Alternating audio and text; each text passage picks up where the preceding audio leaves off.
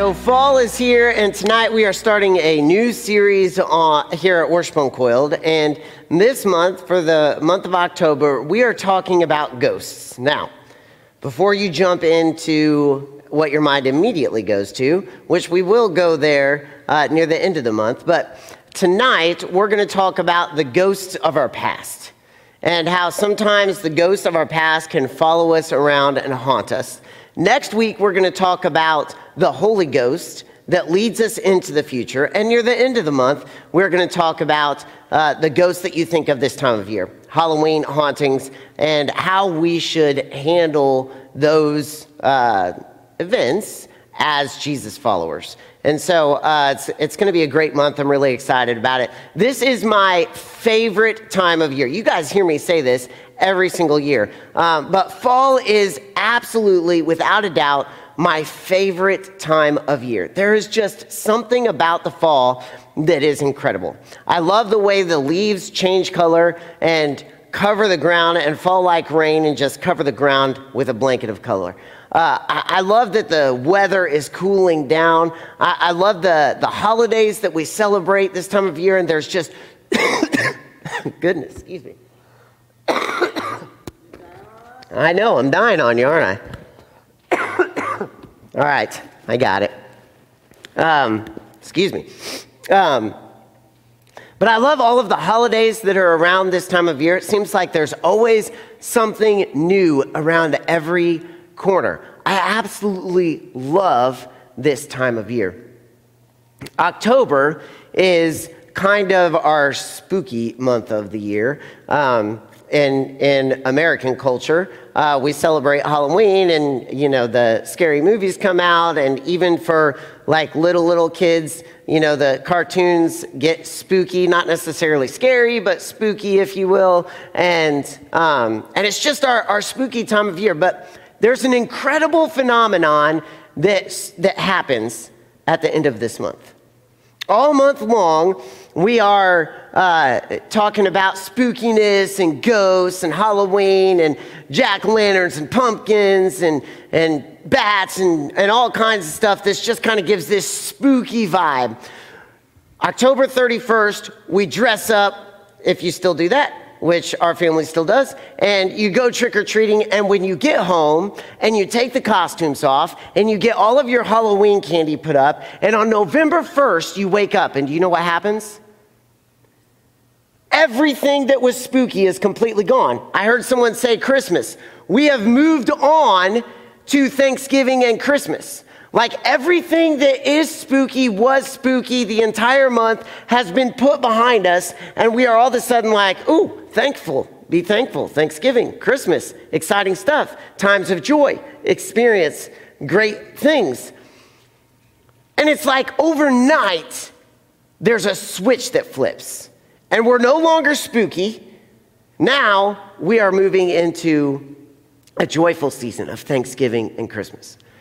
I don't know about you guys. I don't know what that is. That was weird. Anybody else hear that? That was weird. Anyway, sounded like weird music. Anyway, sorry, I got distracted. I don't know about you guys, but I wish my life were like the switch from October 31st to November 1st. I wish that my life would be able to look at the past and say, yeah, that's the past. I'm looking forward to the future, and the past is behind me. But if I'm 100% honest with you, my life, and maybe you aren't like me, and if you're not, that is awesome, but my life is not at all like that. If I am 100% honest with you, I'm regularly haunted by my past. I am regularly haunted by the ghosts of my past and the things that speak shame into my life. We're going to jump right into scripture this morning, 2 Corinthians chapter 5. The entire chapter has a whole lot to say if you start looking from the beginning of the chapter all the way through. We won't read it all tonight, but it has a lot to say for how we can begin to work on letting go of the ghosts of our past and looking toward the future. Because here's the truth. When we hold on to the ghosts of our past and those ghosts continue to haunt us, it hinders our direction for the future. When the ghosts of our past haunt us and we believe the lies that are whispered into our lives, it hinders our direction for the future. And so in 2 Corinthians chapter 5:17, this is our main verse for tonight. It says this, therefore, if anyone is in Christ, he is a new creation. The old is passed away, and behold, the new has come. Now, we're not going to read all through 2 Corinthians 5, but I want to give you a brief overview of what Paul is saying in the midst of these verses. He starts 2 Corinthians 5 talking about heavenly bodies and earthly bodies, and how while we are on this earth, we have earthly bodies. We have flesh and skin and bones, and we have this part of us that is bound to this earth. We are earthly bodies. But he's saying there's something greater than living for just the stuff on this earth. There's a heavenly body, and we are called to put on our heavenly bodies. And those are eternal. That's our soul. That's what really matters. And we put on our heavenly bodies when we accept Jesus as Lord and Savior. And so Paul, in the beginning of 2 Corinthians 5, is explaining to his readers, he's saying, listen, my entire goal in life is to help people put on their heavenly bodies, to accept Jesus Christ as their Lord and Savior, to take what they thought was living for nothing more than this earth and realize there is so much more to live for. And that impacts the incredible life that we can have here on this earth when we live our heavenly bodies and we allow them to clothe us. And then he says this, and this is very telling for where I think Paul's heart was. He says in verse 11, but what we are, he's referring to himself now, what we are, himself and the other missionaries that are with him, is known to God. And he says this, I hope it is also known to your conscience. Now, you want to talk about a guy with a lot of ghosts from his past that probably haunted him. It was Paul. Paul was originally Saul. Saul was this guy that decided Jesus was a fraud. And there was this new movement going on. And Jesus' followers were the people that were causing all kinds of disrest and difficulty in the world. And so Saul, Paul, who used to be known as Saul, had one goal: squash the Jesus followers and the Jesus movement any way possible. And so Saul would go from town to town to town to town, and he would torture and imprison and kill any Jesus follower he could possibly get his hands on. And then, some of you know this story, Saul was going down a road, and God spoke to him through a bright light, and he went into this town called Damascus, and he was explained that, hey, you're actually not working for God, you're working against God. And he made this change in his life, and he started going on missionary journeys, and he wrote what we know as like most of the New Testament through the letters that he wrote to various churches. Now, here's what's incredible about Paul, Saul, Paul, one and the same. I don't know about you guys, but when I think about the life of Paul, I picture the life of Paul like the switch from October 31st to November 1st. Paul was this horrible, awful dude that killed Christians. He met God, and boom, his life changed. And when I read most of the New Testament, I don't picture Paul as this guy with these ghosts following him around from his past. But this one sentence right here tells me maybe he did have some ghosts following him in his past. When he says, what we are is known to God, I hope that it's known to you. He's still wrestling with this idea of being hopeful that who he honestly is will show through to people. I wonder how many times he laid awake at night and the images of the people that he had hurt, of the families that he had torn apart, of the people that he had killed. I wonder how often those images flashed through his mind.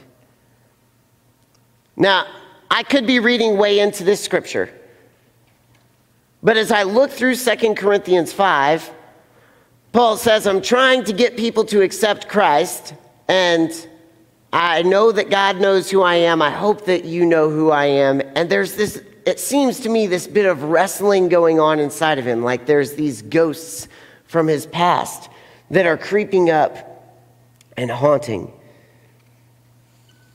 Have you ever found yourself in the spot?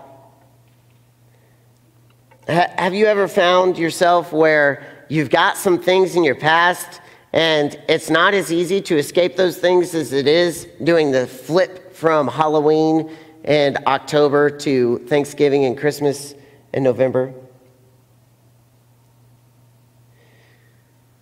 I think Paul understood better than anyone what it was like to have a past and how to deal with that past.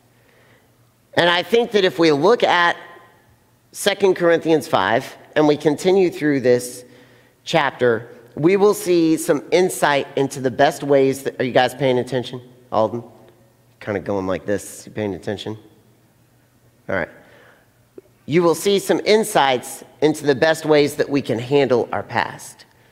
2 Corinthians 5:16 says, from now on, therefore, we regard no one according to the flesh. Even though we once regarded Christ according to the flesh, we regard him thus no longer. See, here's the deal. If we want to escape our past, if we want to fight the ghosts that haunt, it starts with our viewpoint. And Paul says this. He says, there's two bodies. There's an earthly body and a heavenly body. We're supposed to be clothed with the heavenly body. That happens when we accept Jesus Christ as our Lord and Savior. And he's trying to explain that he hopes people will see him for who he is. And he says, so here's what I'm going to do. I've got a past. You've got a past. We've all got these pasts. We probably all have some ghosts that haunt us and follow us into the future. Here's what I'm going to do.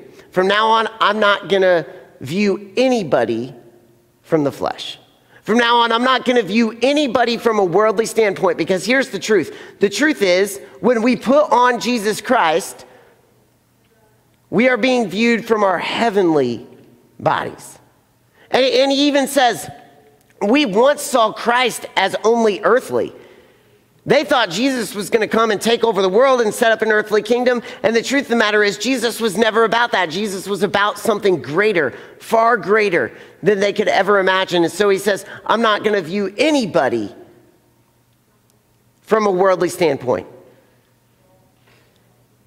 And that includes himself. And this is really, really important, because I think it's really easy to look at these verses and say, yeah, we got to start viewing other people the way Jesus would view other people. But I think it's vital that we start viewing ourselves the way Jesus views us. You girls paying attention?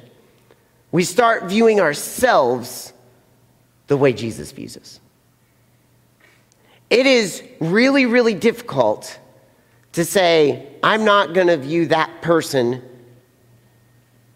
as the worldly person they were or are used to be, when we can't say, I'm not going to view myself as the person I used to be. And I think Paul would look at you today and he would say, I don't see you as a person that's against God. I see you as a person that has a future and a hope and a purpose, and God is going to do and is doing incredible things through you. I don't regard anybody according to the flesh. Because the truth is, in the following verse, if anybody is in Christ, he's a new creation. I'm a new creation. You're a new creation. Anybody in Christ, anybody that has said, Jesus, you are my Lord and Savior, is a new creation. The old is gone. The things we've struggled with, the sins that we've struggled with, the mistakes we've made. Guys, It's gone. Jesus paid for that on the cross. We can step into the future confident without the ghosts of our past following us around.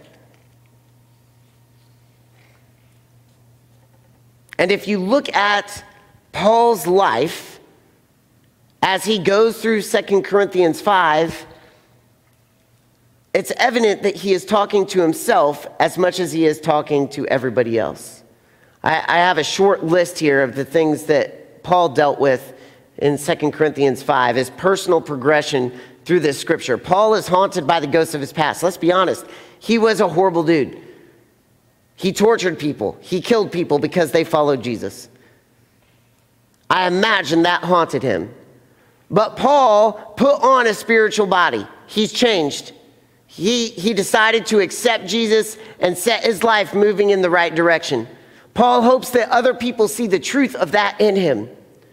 And Paul views himself not from a worldly viewpoint, but from God's viewpoint. And because Paul views himself that way, he can extend that same grace and view others that way as well. Because anyone in Christ is a new creation. The old is gone. The new has come. You know, one of the reasons this is my favorite time of year, there are lots of reasons this is my favorite time of year. But if I had to narrow it down to one specific reason that this, out of the whole rest of the year, is my favorite time of year, it would be that everything happening is new. Think about it. One day you drive down the road and the trees are green, and the next day you drive down the road and there are different colors splashing out amongst the trees. And there's this newness of color and life.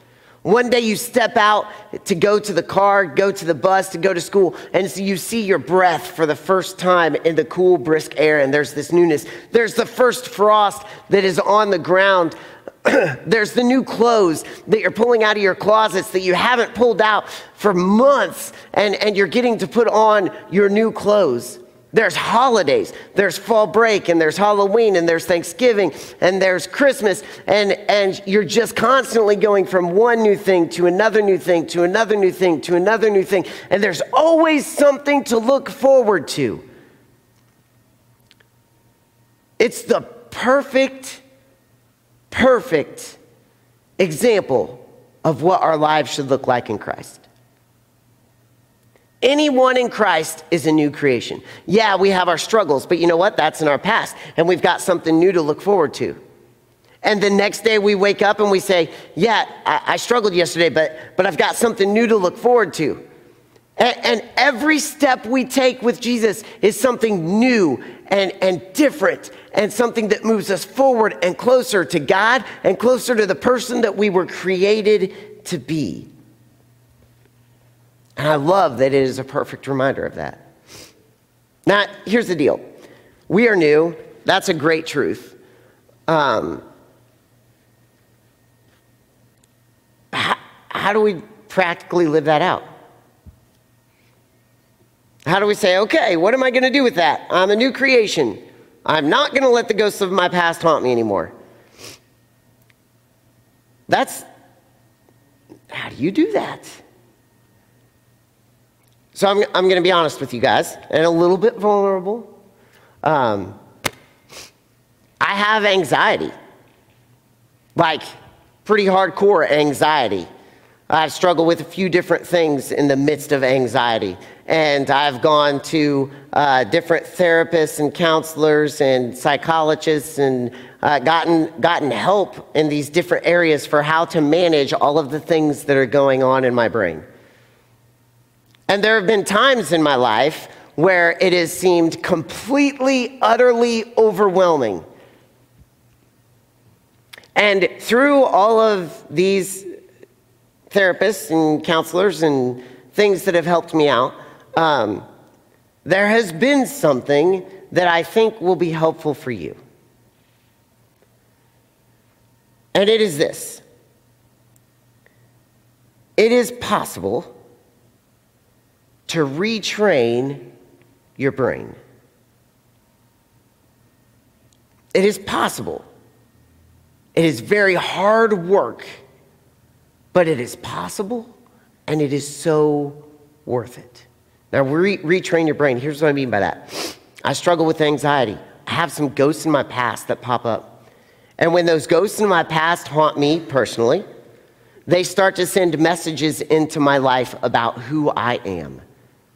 And so this ghost will pop up, and I'm a failure, and I will never amount to anything. And my brain has trained itself, because of my anxiety, it has burnt a pathway inside of my brain to automatically think when that ghost pops up, you automatically go to, boom, you're a failure, you will never amount to anything. And so one of the things that I had to work on personally to fight the ghosts of my past, which maybe this will be helpful for you, was retraining that pathway in my brain.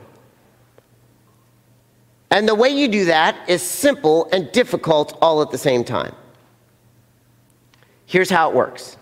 Ghost of your past pops up. Ghost of my past pops up. I am a failure. I will never amount to anything. I have to physically tell myself, CJ, you are not a failure. This is just a thought of something you struggled with in your past. You are new. And what I do is I just kind of envision that thought floating away. Now hear me. I don't go at this and say, nope, CJ, you are not going to think like that. You're not going to say that about yourself. You're not going to think about that about yourself. Because the truth of the matter, and this is how it's explained to me, is when you start saying, don't think about this, don't think about this, you know what you're going to do? You're automatically going to think about it. For example, don't think about an elephant with purple polka dots. Don't think about it. Don't think about an elephant with purple polka dots. Every single person in this room right now is picturing an elephant with purple polka dots. And so what we have to do is, instead of saying, dude, CJ, don't think like that, we have to say, okay, that thought came into my brain, but you know what? I know the truth. I'm burning a new pathway. And instead of telling ourselves what not to do, we tell ourselves what to do. Instead of telling ourselves who we were and not to think about who we are, we tell ourselves who we are. We tell ourselves, I'm not a failure. I have a purpose. I am incredibly loved. And you guys, this is hard